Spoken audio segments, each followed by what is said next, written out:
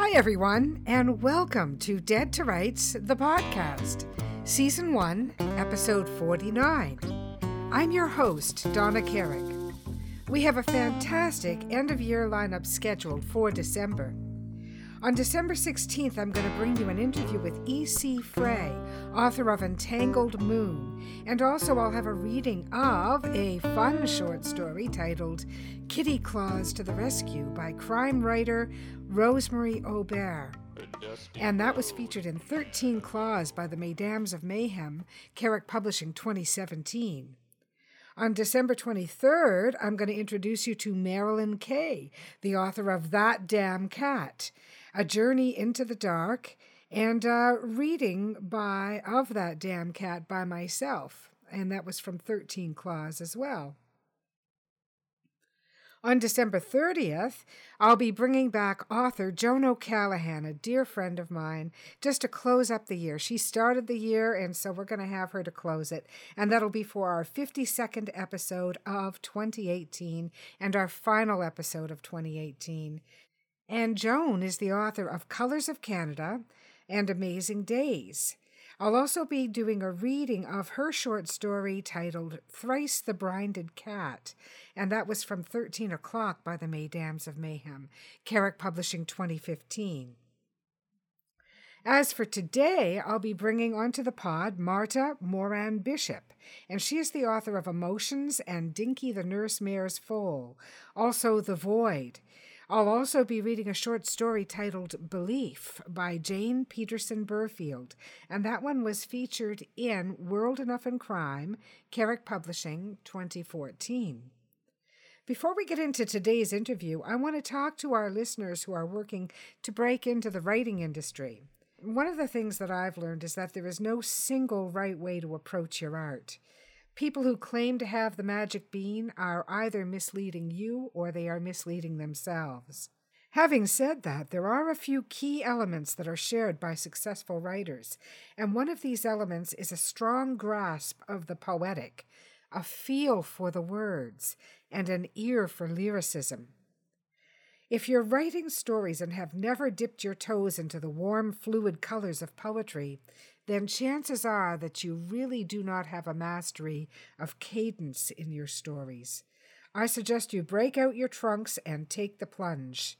Study the great poets. And when you feel ready, dust off your favorite notebook, ink up the old quill, and try your hand at poetry. You're not obligated to become a master poet. You are not obligated to share this work with anyone, although once you feel confident in your poetry, you may choose to.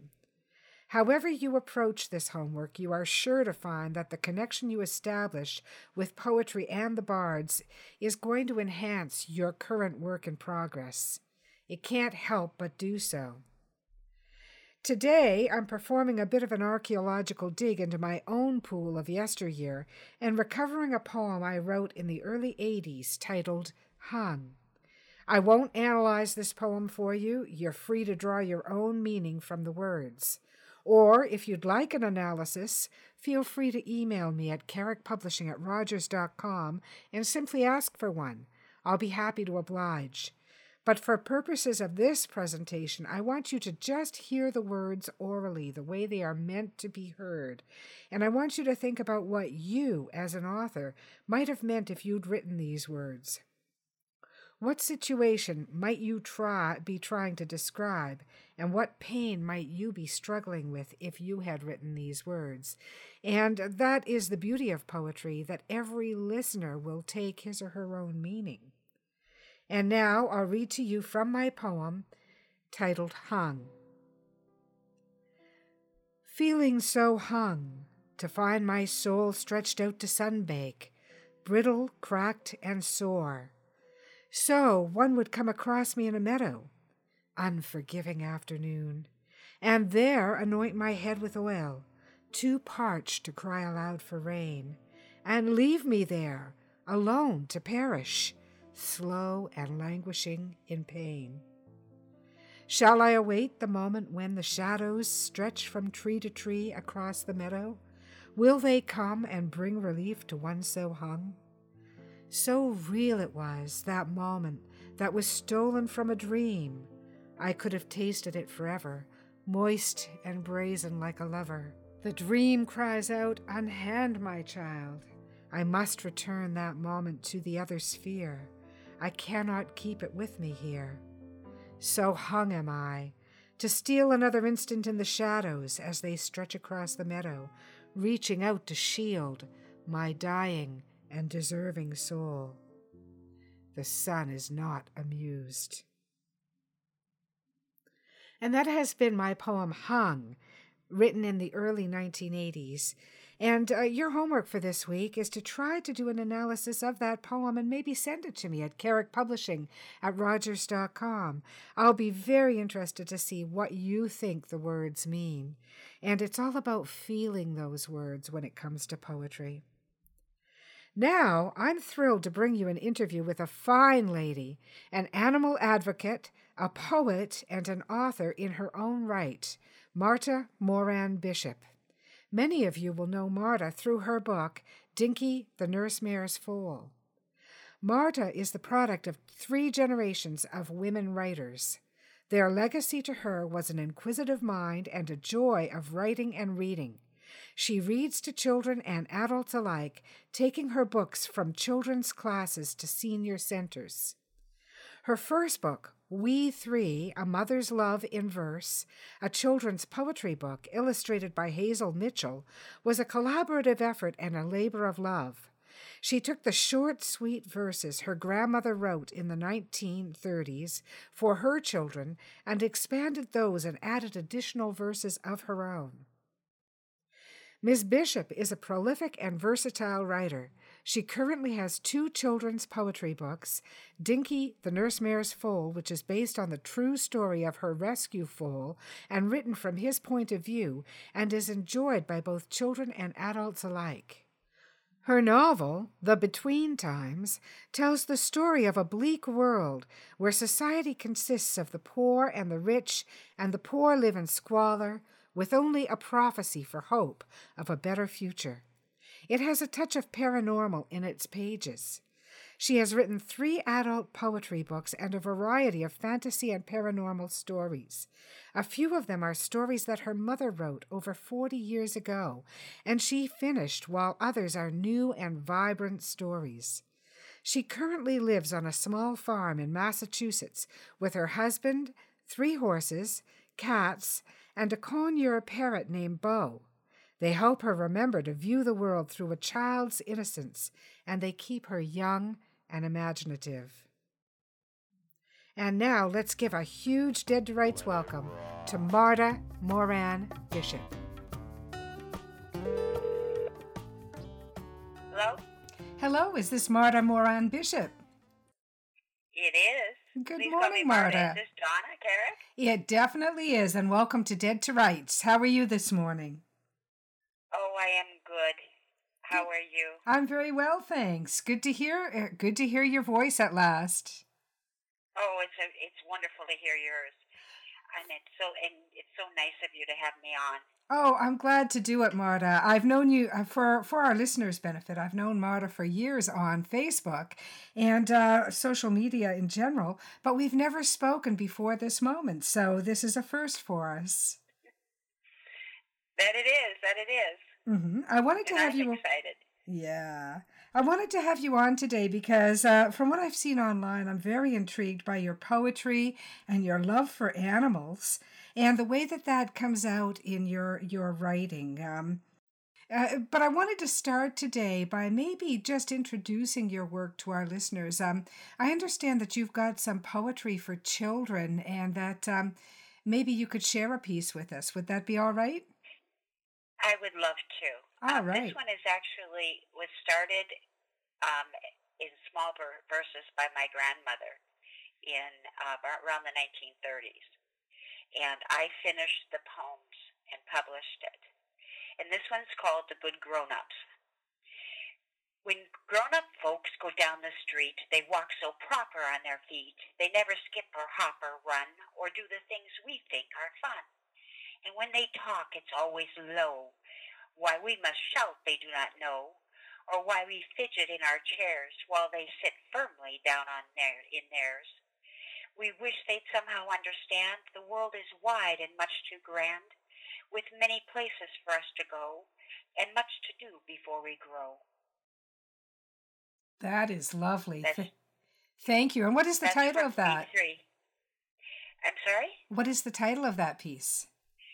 This one's called The Good Grown Ups, and it's from We Three, A Mother's Love in Verse. I saw that book online. And that's available at Amazon, isn't it?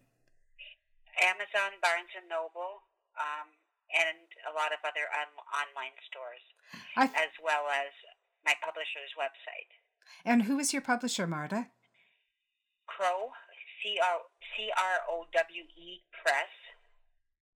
Okay. And that's actually a perfectly fitting piece for you to have chosen, because it kind of invokes the sense of life and light that I see in a lot of your work and in your online presence. So I wanted to talk to you a little bit about that. When did you first start writing poetry? I've always written pieces, but the first time I really started publishing them, it was in 2009. I started working on it when my mother passed away in 2005, and we found this book of my grandmother's poetry. And my original thought was just to publish it as it was, but I realized some of the poems weren't finished, they weren't enough. So I got into her mind and finished her poems. There's a few in there that are just hers. There are a few in there that are just mine. But the majority of them are a combination of her and me. And I tried to be in her moment, in her place. That is lovely, how a thought can come down through the generations and be continuous within us, because I've always kind of believed that there is a continuity in humankind, and that's a lovely expression of that continuity. Thank you. Yeah. I appreciate that. Now, a great deal of your poetry and books, they delve into your love of animals. Can you tell me a little bit about that, how that started to be your muse? Well, animals in general, I've watched. I've had them all my life. And my first animal book was... is called Keeping the Upper Paw, The Cat's Guide to Training Your Human, and my mother started it. And she had MS and she was disabled, and she lived with me for 20 years. And she dragged me kicking and screaming to do chapters. And each of the cats in the book we actually had in the household. Mm-hmm. And so you'd have to get into the character of the cat and do that. But after that, it wasn't until after she passed away that I started We Three, and then we adopted a nurse-mare foal, and a nurse-mare foal is bred to be thrown away. It's considered junk. Its only purpose in being bred is to give milk to the mother so that the mother can nurse a high-dollar mare's foal so she can go to show or be bred quicker. Oh. And we adopted this 4-month-old frightened foal who was very malnourished, was very, very skinny, was sickly, smart. And we were told he wasn't even going to ever grow big enough to ride, but his back comes up to my head. Oh. It's funny what a little love will do, isn't it? But watching him as he struggled through trying to be a horse, tried to struggle through trusting, and I don't know, I just kind of saw, knowing some of his backstory, but just kind of saw him, was able to get into his mind. And riding first-person horse is really, really hard to begin with. But you have to let your own ego go. Mm-hmm. And the horses in general, and he in particular, taught me so much between him and the cats and our bird about that animals actually have their own language. They have their own ways of interacting with each other, and you have to meld your way with their way so that you both understand. Mm-hmm. Mm-hmm. Now, you've taken personification to a whole new level. I can remember back in grade school, and this is this is a long time ago because it's been a long time since I was in grade school. But I can remember the teachers talking about personification and how, in literary terms, sometimes human emotion is just too great, and we can't really tap into it because if we do, it becomes a flood and no one can relate to it. It becomes overwhelming.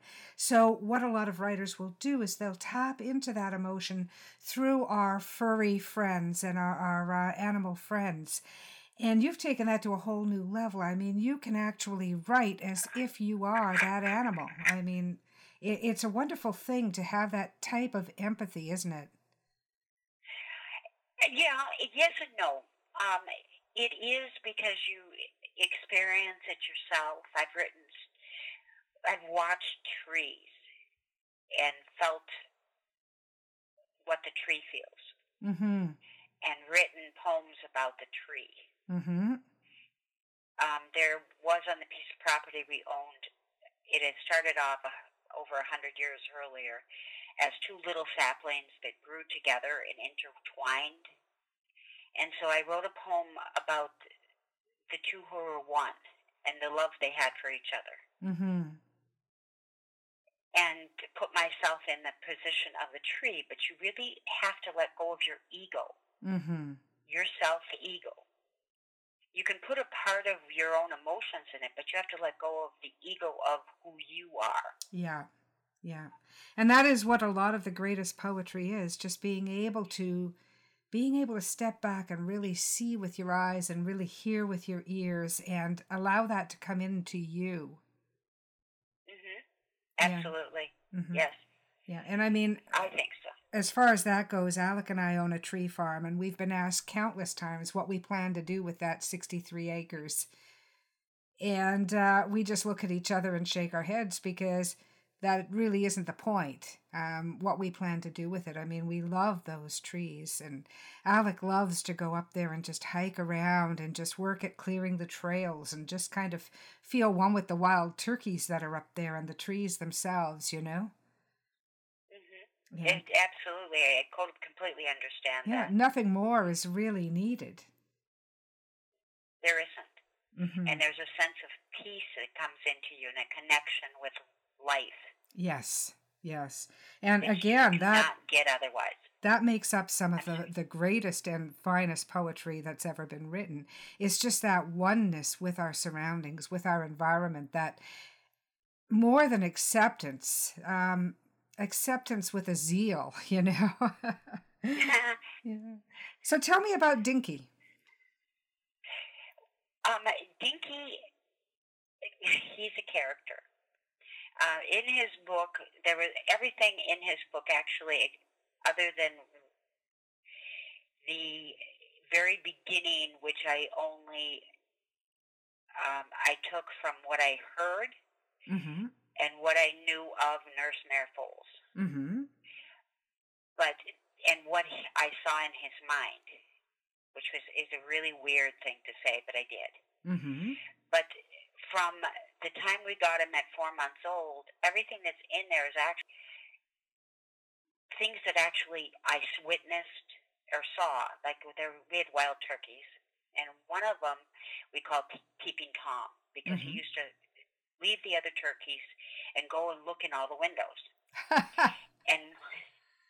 And one day, Peeping Tom was standing out by the corral, and Dinky was at the edge of the corral.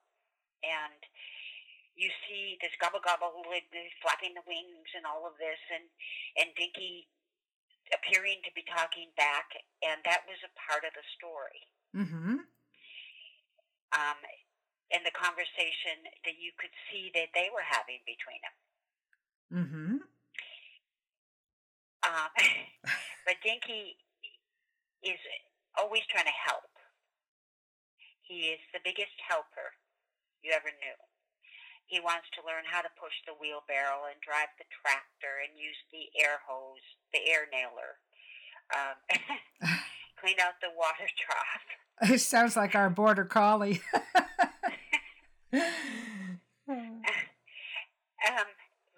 And he's curious about everything. And but yet at the same time, even though he's 9 years old, there's a part of him that is still that frightened little foal. Mm-hmm. And at night, or sometimes even in the daytime, he will get in Chrome, the oldest horse's, his best friend's stall with him,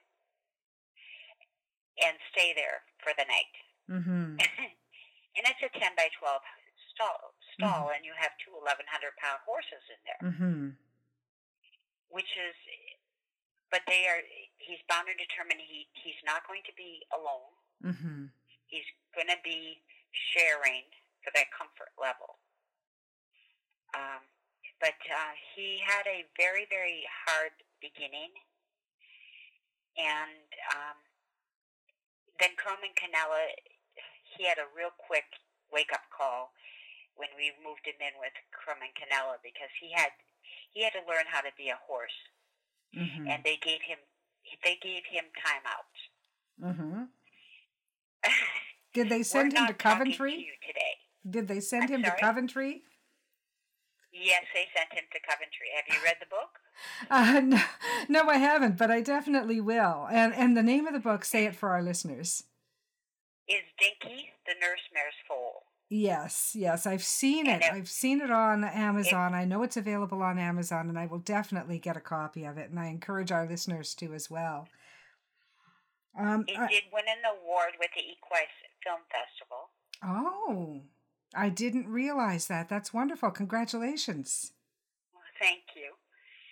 And I don't normally put out my books for awards, so it was kind of a surprise to me when they messaged me on Facebook and said, "Hey, will you come to our show? Mm-hmm. Will you be a part of the literary?" Mm-hmm. You know. Mm-hmm. I know you're very low key as writers go. You're far more, I think, if I'm not being too presumptuous, you're far more a poet than an author in your bearing and in the way that you present yourself, because you're not out there pushing your books all the time, but they look like great fun books with an awful lot of heart, and that's really why I wanted to get you on to talk about them. What is your latest book? Well, I have two latest books. I have an adult poetry, which is called When I Was Not Myself. And then I have an expanded version of book one of The Divide, which is called Darkness Descends. And book two has been out since 2012. And it's book one, Darkness Descends, is a very, very dark book. They're both dystopian novels, but they're both taken from with things that were happening around us in the political field since 2011, mm-hmm. that I saw happening and I heard about, and something in me one day sat down and wrote. Mm-hmm. And it was like the characters named themselves. They knew things I didn't know that I researched. I wrote it, and then I wrote the first book in 2 days, and then I went back and said, "Wait a minute, are there caverns under Chicago?" Mm-hmm. And so I did the research after the fact and found out indeed there were, mm-hmm. and things such as that, because they told their own story, they knew their own story. It was like it had been filling me from the universe, mm-hmm. these stories, and so that I wrote them. But I expanded Darkness Descends because I wanted to have a bridge between the main character in Between Times, who's the heroine, because her mother had been put to death in the Darkness Descends, and we knew that. But I wanted a bridge between that happening and her being just a little 3-year-old and her being 15. Mm-hmm. Wow. And so I expanded that. Yeah. But there is hope at the end of the second book. Okay, good. I would venture a guess that the times we're living through will be inspiring an awful lot of dystopian genre based novels in the coming years. So you're out ahead of the curve on that. And that's called Darkness Descends. And is that the same publisher? Crow Press? They're all under the same publisher now. I changed publishers and everything's under Crow Press. Okay, and, good. But also the box set for the first two books of The Divide, Darkness Descends, and The Between Times is up on Amazon in Kindle. Okay, good. I'm a Kindle reader, so that's good to know. Yeah. Between Kindle and audiobooks, I mean, because I'm always on the run and I just can't cart around the books anymore. I can remember in the old days, I couldn't go anywhere without my stash of comfort books. And my back just won't stand for that anymore. So now they're all on my Kindle, you know. Yeah, I understand that real well. So what are you working on right at the moment, Marta? I'm working on two books. I'm working on Dinky's mother's story, which is called The Nurse Mare's Tale. And it tells of the trauma and trials of being nothing but a broodmare. And having your foal being ripped from you. But it does have a happy ending. Okay. Now I got to tell you, that's got shades of Margaret Atwood in it. And I'm working, of course, on the book 3 of The Divide because I really have to write us out of this mess. Okay, you've got yourself written into a corner. Yeah, that sounds really intriguing. I have to tell you that the dark stories, for some reason, always have a special appeal for me. I don't really know why or what that says about me, but they do. I'm hoping that you can read from one of your adult poems, but before you do, can you tell me which book of poetry it comes from and how it came to be? I have a series called A Poet's Journey. And the first book is called Emotions, A Poet's Journey Emotions, and the second book is called Sunlight and Shadows. And both books are, they deal with different parts of, emotions involving what you feel. I have one that's about a 49 Ford tractor that we bought that nobody wanted anymore. From the tractor, feeling the emotions of the tractor, to trees, to love poems, to betrayal, abuse. There's a strong feeling in what you're saying of healing. It's almost like your reach is out there to heal the unwanted, whether it's a tractor or a foal or a stupid wild turkey that's jumping all around the place, that they're all deserving of love and that you've got that love for them. Sorry for interjecting there, but that's the feeling that I get from hearing you speak. Every single one of my poems or my books has a sense of trying to heal something. Okay. Or somebody, like I have some stories and a novella that are out that are almost in a young adult because it's growing up and not belonging. And having to find your place, and sometimes your place is, you're not really a person, you're a fairy and you didn't know it. You were misplanted in the wrong, you were accidentally in the wrong world. Right, you were a cuckoo, yeah. Home, but it's a healing, it's a finding you, it's a growth of you. Or of the tree, or of the horse, or Um, but there is that spirit of healing and emotions and growth and connection between everything that lives, Mm-hmm. everything that is, Yeah. Yeah. and everything. Not to sound too druid-like, but Alec and I we have sort of a bit of a belief that everything retains some spirit, everything, even inanimate objects, even a door that you love and that you touch frequently, a table that was well made, with love.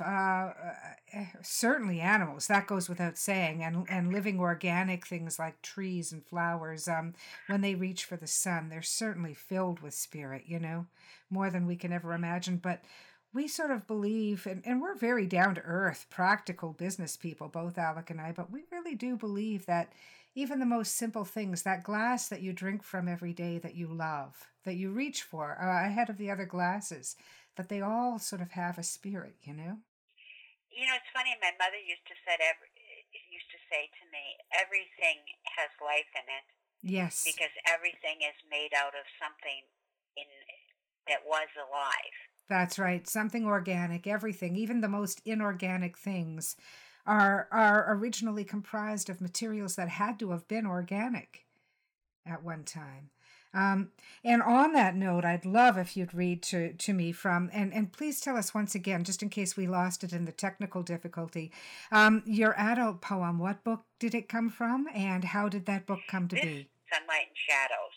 Okay, this one's called Love Never Dies.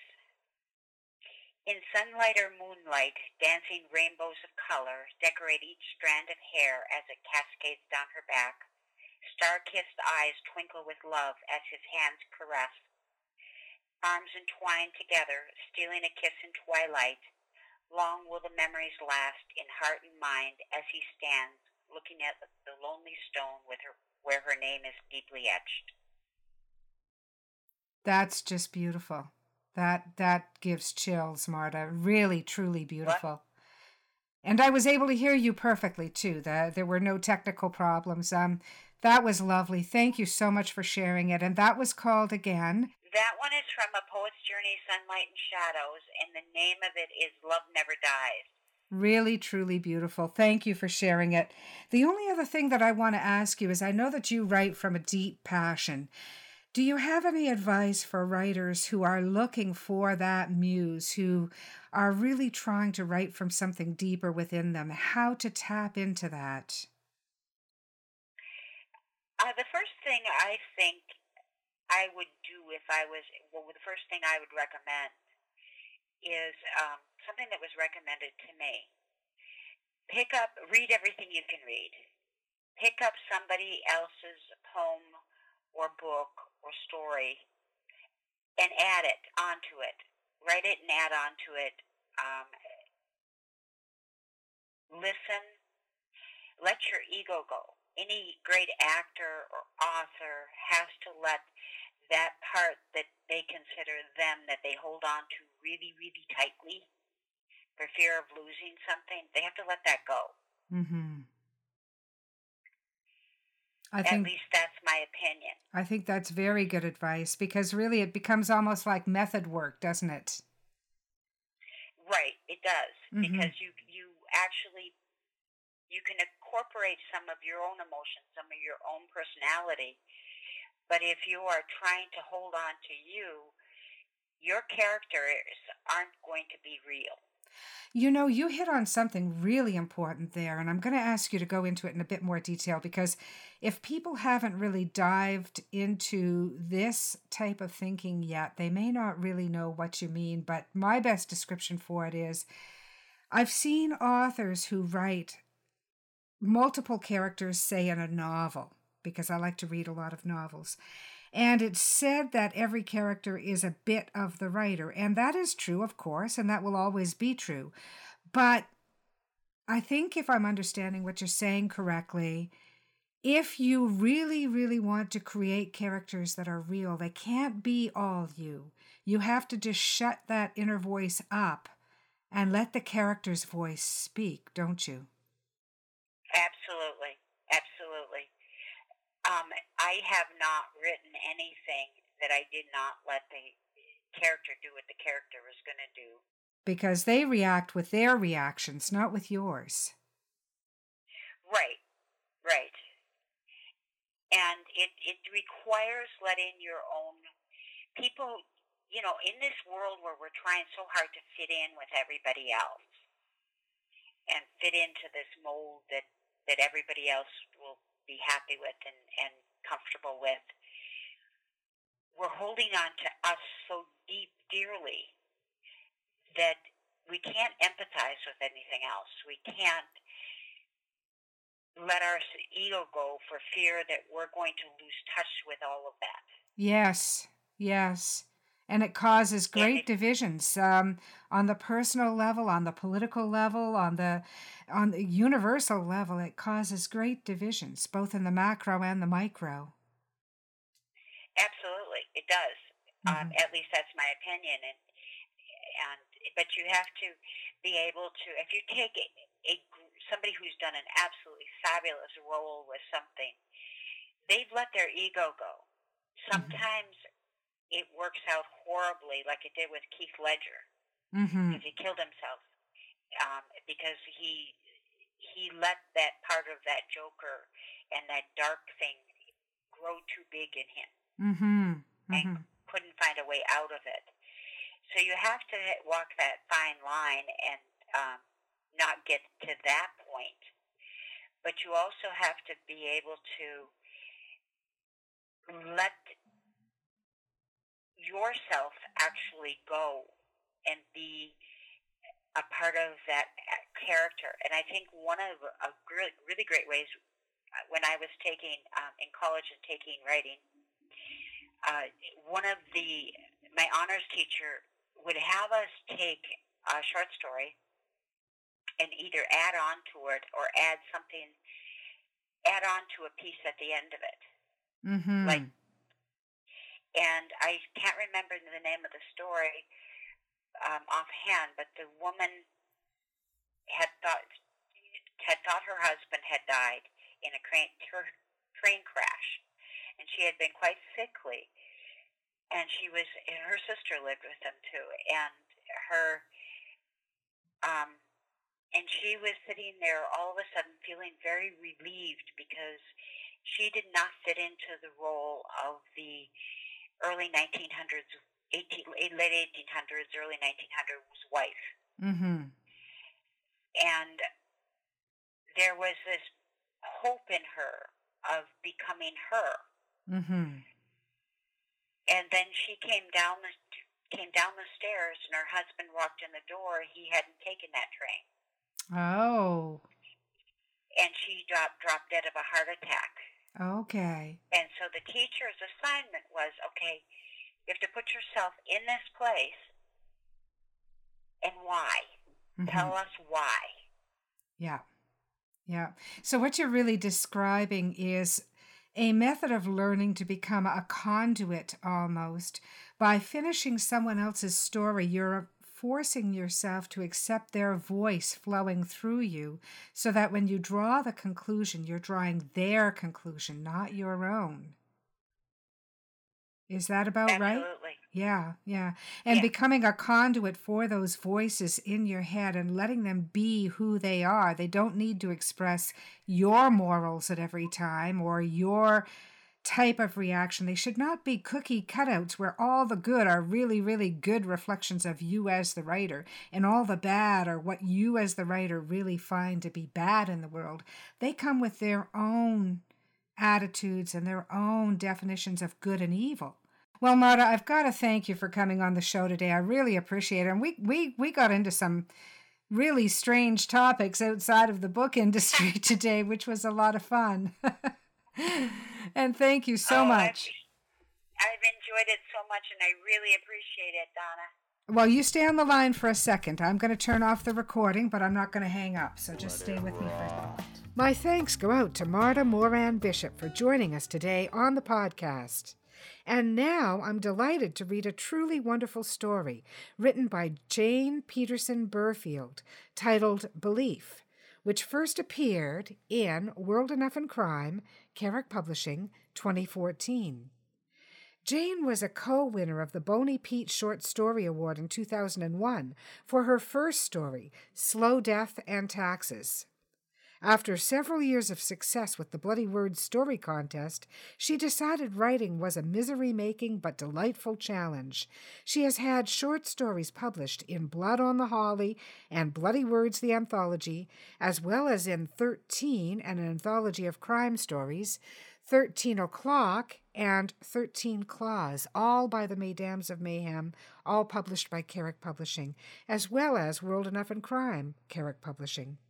Jane is honored to be a member of the Mesdames of Mayhem and looks forward to the creative buzz that comes from an association of women writers. And now her story, Belief. Editor's note. When is it a crime to harbor secrets? In this magical and uniquely sincere tale, Jane Peterson Burfield leaves us wondering, mob boss, master smuggler, or beloved hero of those who believe? Light strobed outside the dark window, and rain tap danced on the wing. Nothing like a winter storm over the North Atlantic to bring added terror to a nervous flyer. I sat back, squished into my seat, and closed my eyes, trying to ignore a wave of nausea. I wished I were back at home and not en route to my childhood house for Christmas for the first time in 10 years.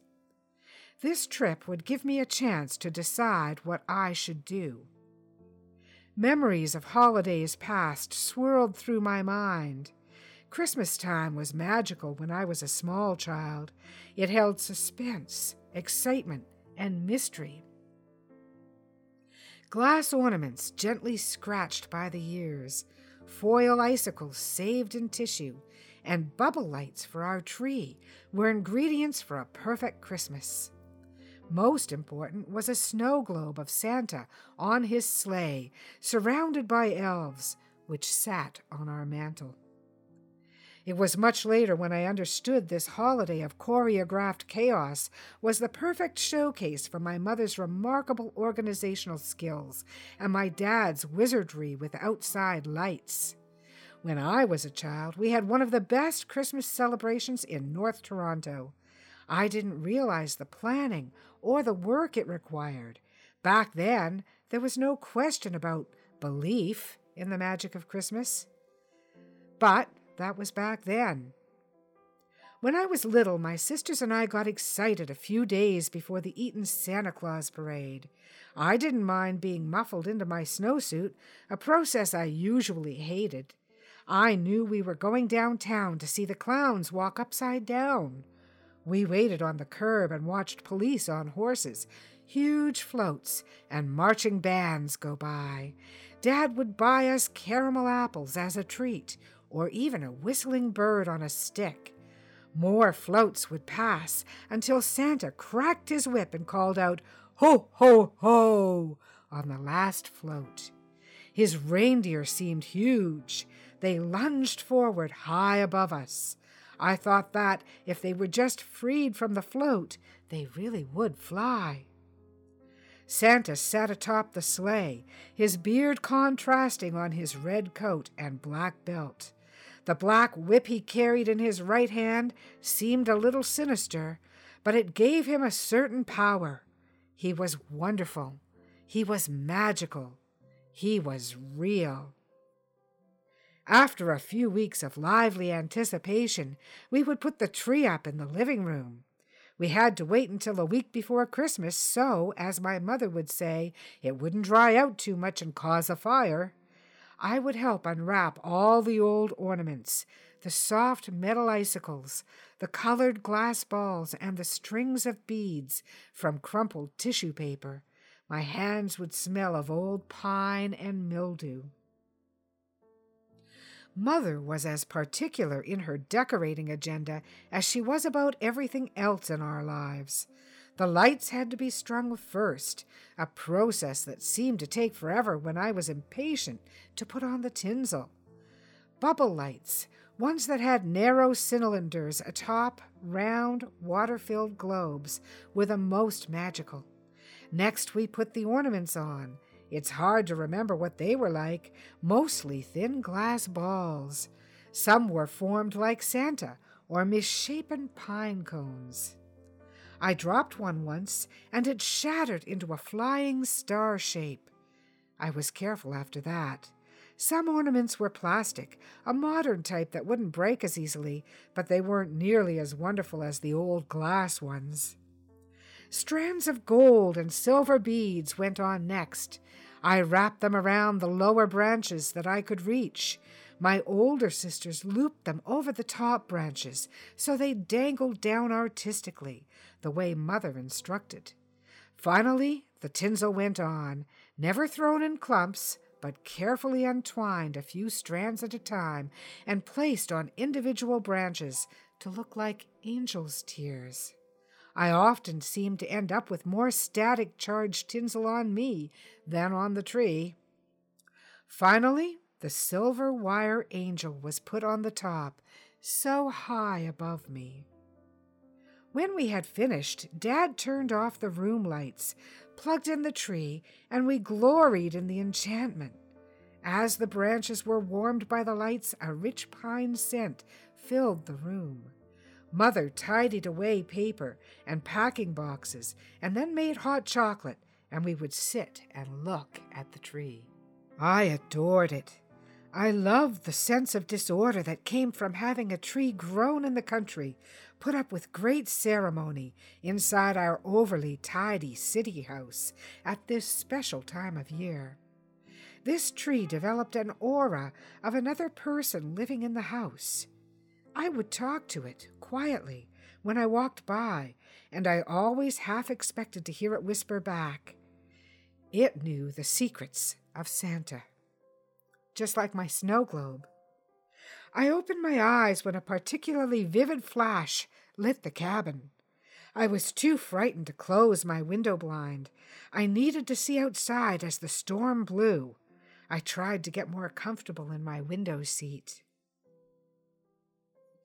As a complacent North Toronto child, I'd gone to school with neighborhood friends.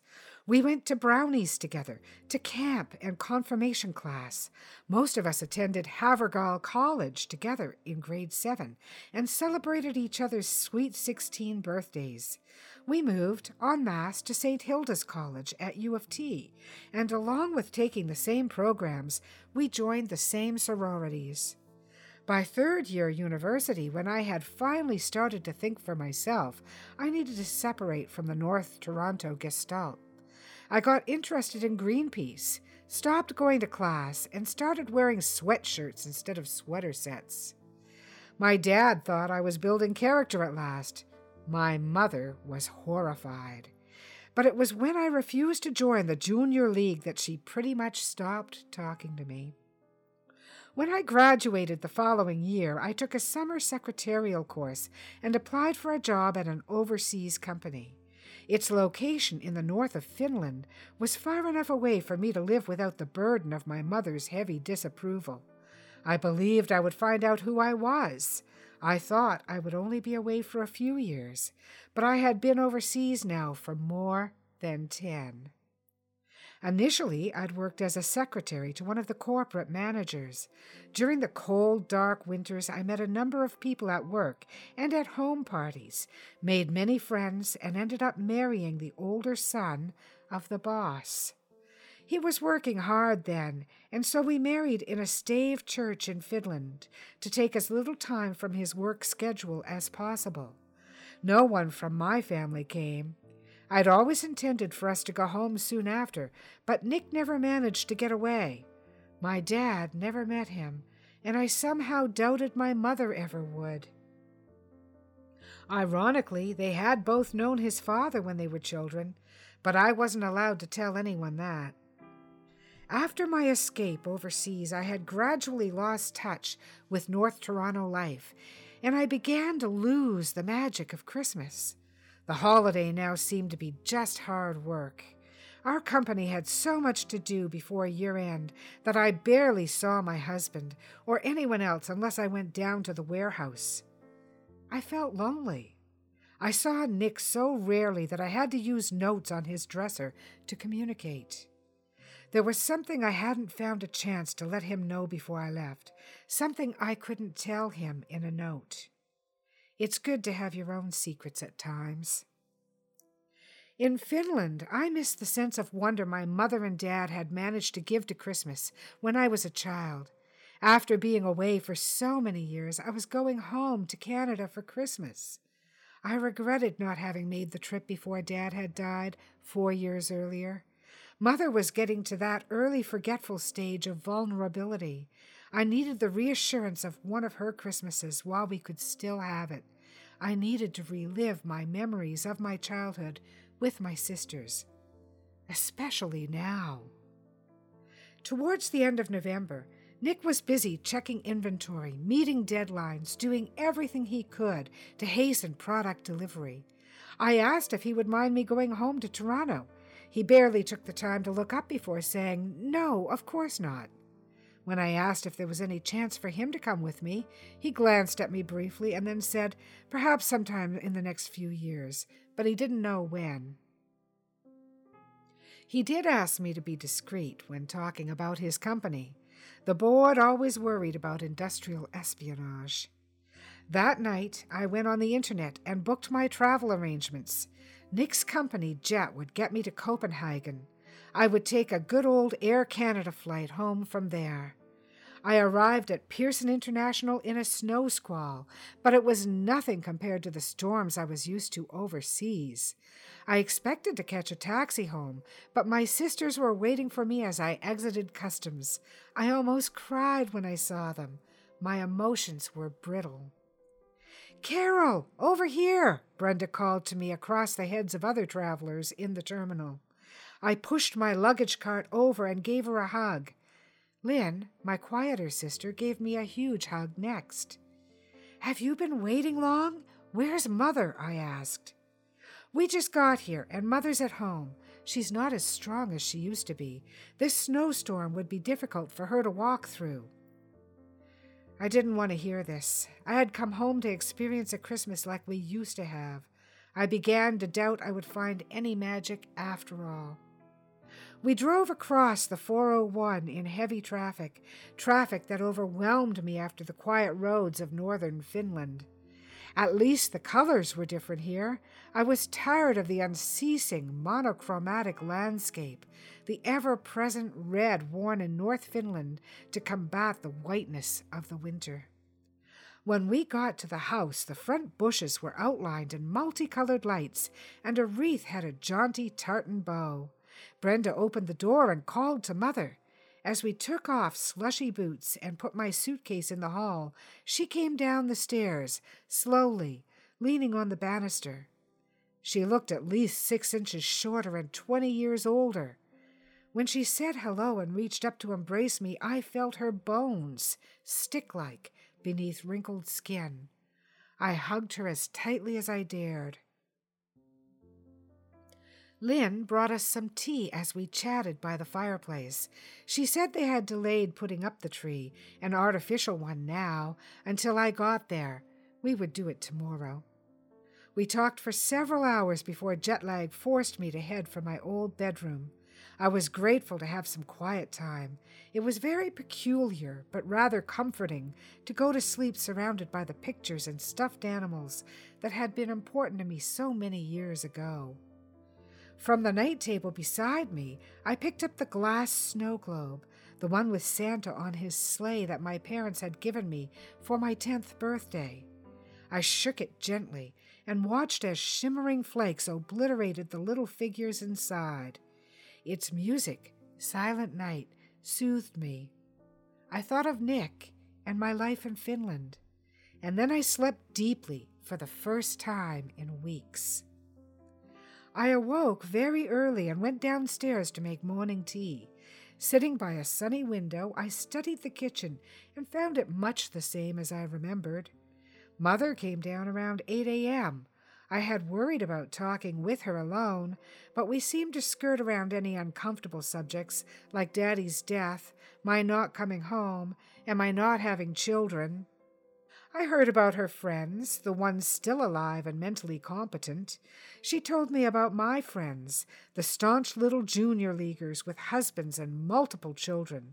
Children was said in a slightly louder tone.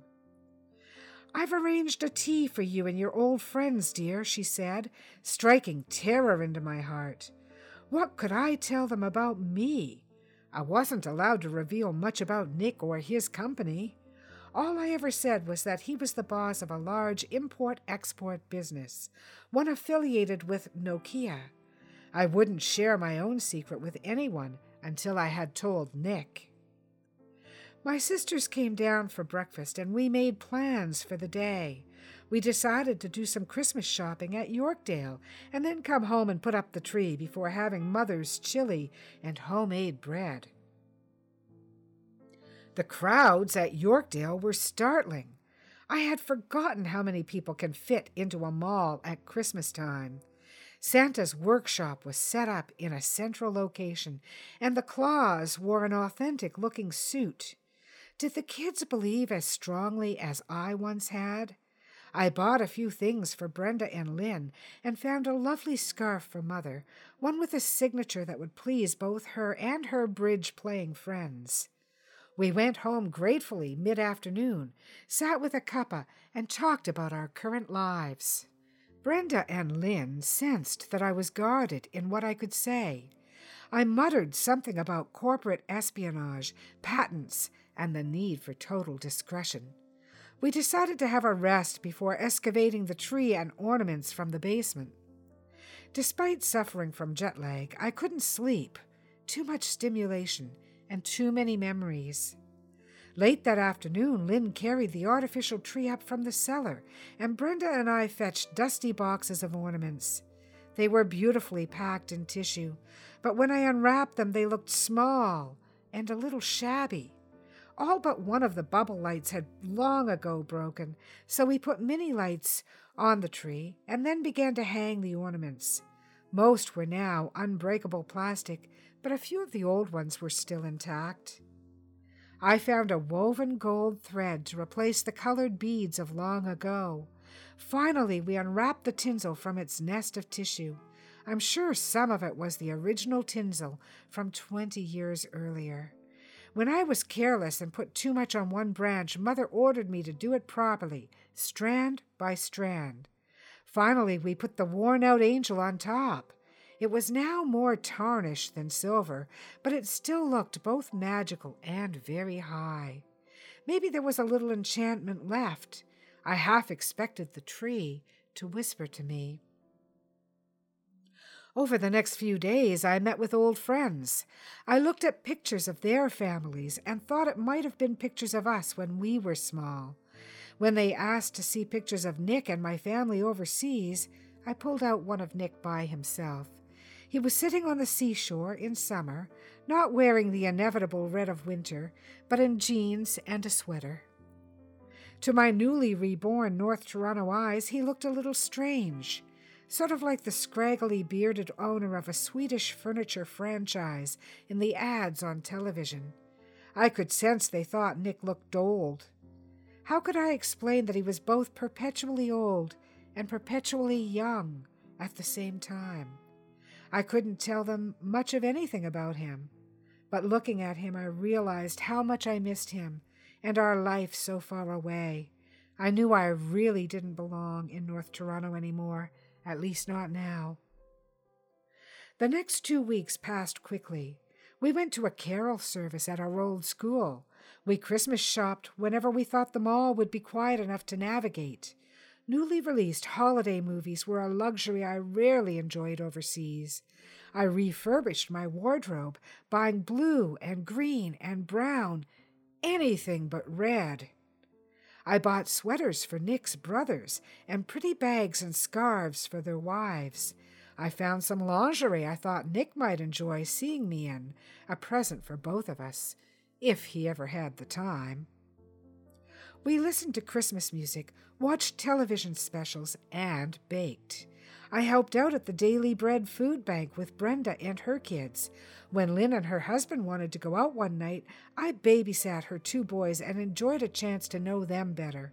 I took them to see Santa at the mall, a rather bizarre experience. The hired elves were much too big.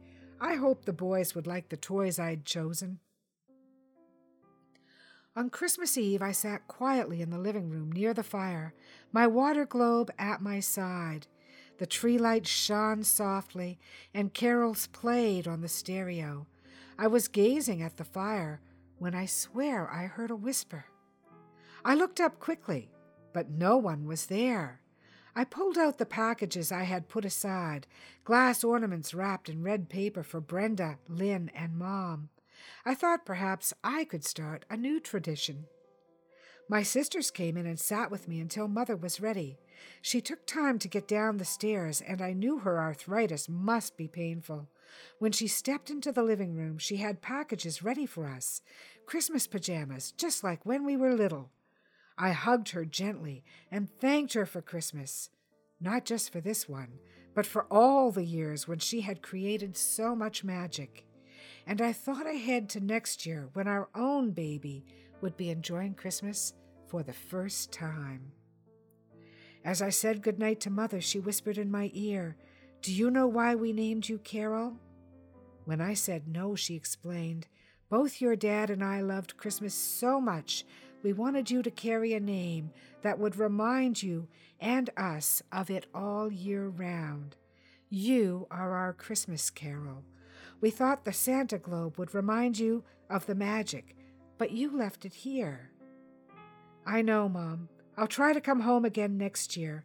I've missed all of you and Daddy. I miss him so much." As Mom climbed up the stairs, I lifted the globe from the table and swirled the snow. There was magic in it. There was magic in this night, Christmas Eve. I just had to believe. That night, in my bed, I thought of Nick. This was his busiest night of the year. I realized how much I missed him, and I looked forward to going home in a week. He might not be the perfect husband, one able to take the time to be with me as often as I would like, but he sure brought magic to a world of people. I picked up my Santa snow globe, shook it gently, and whispered to him, "Fly carefully, Nick. May your Christmas Eve go well. I'll be back soon." I swear I heard a whisper say, "I love you, Carol. Merry Christmas." My thanks go out to Jane Peterson Burfield for this touching holiday story. Now that we're well into December, I thought you all might enjoy a touch of magic to help you in your own belief. Are you a published author? Would you like to be profiled on Dead to Rights, the podcast? We're now filling slots for 2019, and we'd love to hear from you. Just get in touch at carrickpublishing@rogers.com and be sure to say Dead to Rights interview in the subject line. Do you have a question for any of our featured authors regarding the book business? Do you have a theme or topic you would like us to address? We would love to hear from you. You can touch base at deadtorights.ca, on Facebook under Dead to Rights, or on Twitter at Dead to Rights Pod. Of course, you can always find me on my personal page, Donna Carrick on Facebook, or under my page, Carrick Publishing. We're also tweetable at Donna_Carrick, at Alex_Carrick, or at Carrick Pub. If you have any questions related to the book industry for any of our authors, don't hesitate to reach out through our online presence. Be sure to join us next week when I'll bring you our interview with E.C. Frey, the author of Entangled Moon. I'll also bring you a reading of a fun story by Rosemary Aubert, who is an exceptional crime writer and poet, and it's titled Kitty Claus to the Rescue. And I must tell you that of 13 Claus by the Mesdames of Mayhem, I got the most comments on Kitty Claus to the Rescue by Rosemary Aubert. So I think you're going to enjoy hearing that one. Be sure to join us for it. All music for Dead to Rights, including our theme song, Eyes of Gold, has been composed and performed by our son, Ted Carrick. You can find more of Ted's work on YouTube at Ted Carrick Music. Thanks for joining us. See you next week.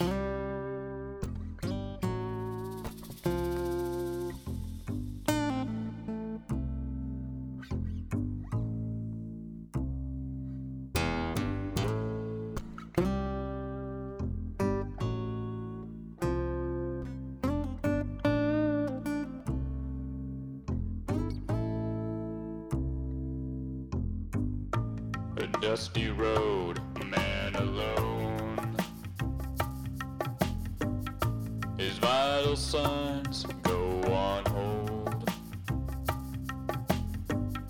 and I don't know what you've been told, but the years have turned my eyes gold. And I told you what you told me, we'd never be in the same boat for free. Yet it rides, let it rock.